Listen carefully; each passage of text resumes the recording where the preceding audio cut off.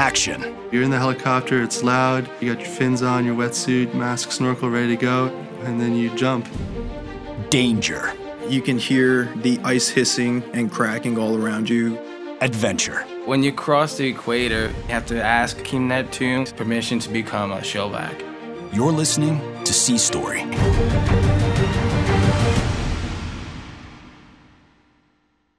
Episode 44, Relentless.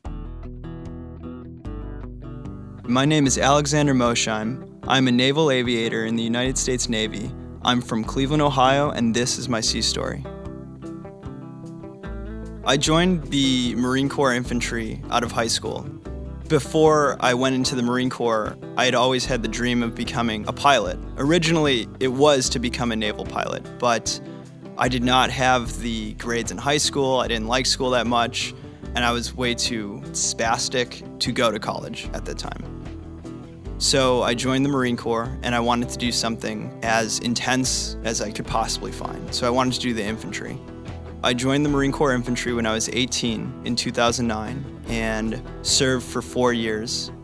During that time, I deployed twice, once to South America on a short cruise doing humanitarian work, and once to Afghanistan for combat operations. It was not an uncommon dream for a junior enlisted infantry marine to want to become a fighter pilot. Towards the end of my time, I took the SATs, applied to Ohio State University, and ultimately got accepted and started at OSU. And at Ohio State, my first summer, I was pretty severely injured in a climbing accident. So I was permanently disqualified from any military service. So I just studied. I studied mathematics. I ended up doing a few jobs. I got an internship with NASA and then Lockheed Martin. And I was totally fine with being a civilian for the rest of my life. Well, I wasn't fine with it, but I thought that if I had to be a civilian for the rest of my life, then so be it. When I was forced to not take the career path that I had wanted as a child to become a naval pilot, I was forced to switch gears to still work towards that meta life goal. NASA has a program called the Pathways Program, which allows them to hire people before they've graduated college. So they'll hire you and be like, we'll pay for college as long as you work for us afterwards. I got hired through that program. So I was a guaranteed NASA employee for when I graduated.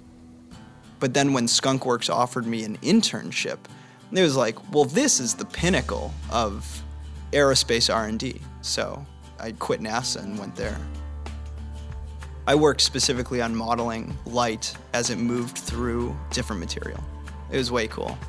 But I worked with a naval recruiter for about 2.5 years, petitioning, getting disqualified, petitioning, getting denied. They wouldn't even give me a physical to be seen by a military doctor. I had a condition. These hip injuries that I had gotten from climbing were so disqualifying that the Navy wouldn't even take a look at me to see if I could be fit for service. So I was going to Ohio State University, which has this amazing sports medicine program, and that's who did all the work on my hip. So they were able to provide the Navy with any and all information. So they got packets of surgical notes on me. They got every MRI ever done. What I'm trying to say is the Navy got the best of the medical paperwork that they could have possibly got, and it wasn't enough. They ended up doing a full line of tests to show with data that both sides of my hips were symmetric, to show that I was completely fine. Ultimately, none of that worked, but I just didn't stop trying. I kept on getting different waivers and stuff like that, and eventually, one day, I got a phone call saying that my waiver had gone through. It was amazing, because that was the first time that had happened in 3 years. So I flew to Columbus and was seen. Then, come October of that year, was approved to join, approved to commission, put in my package for flight school, and then was selected on Valentine's Day 2018. I mean, that was the dream ever since I first saw Top Gun when I was a little kid. I've always wanted to go fast and be on the leading edge of the spear. The culmination of a dream that I wanted so much and that I worked so hard for, I really had to place faith in that if I just kept on trying, something would work out.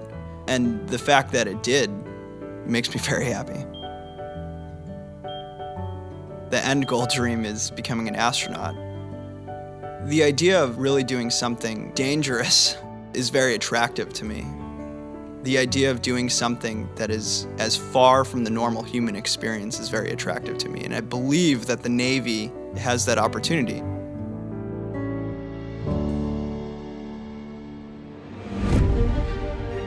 To hear more stories like mine, subscribe to Sea Story today. Coming next. I did have to learn how to climb electrical poles. I looked up and the pole was maybe about 30 feet up. Sea Story is brought to you by America's Navy. Learn more at Navy.com.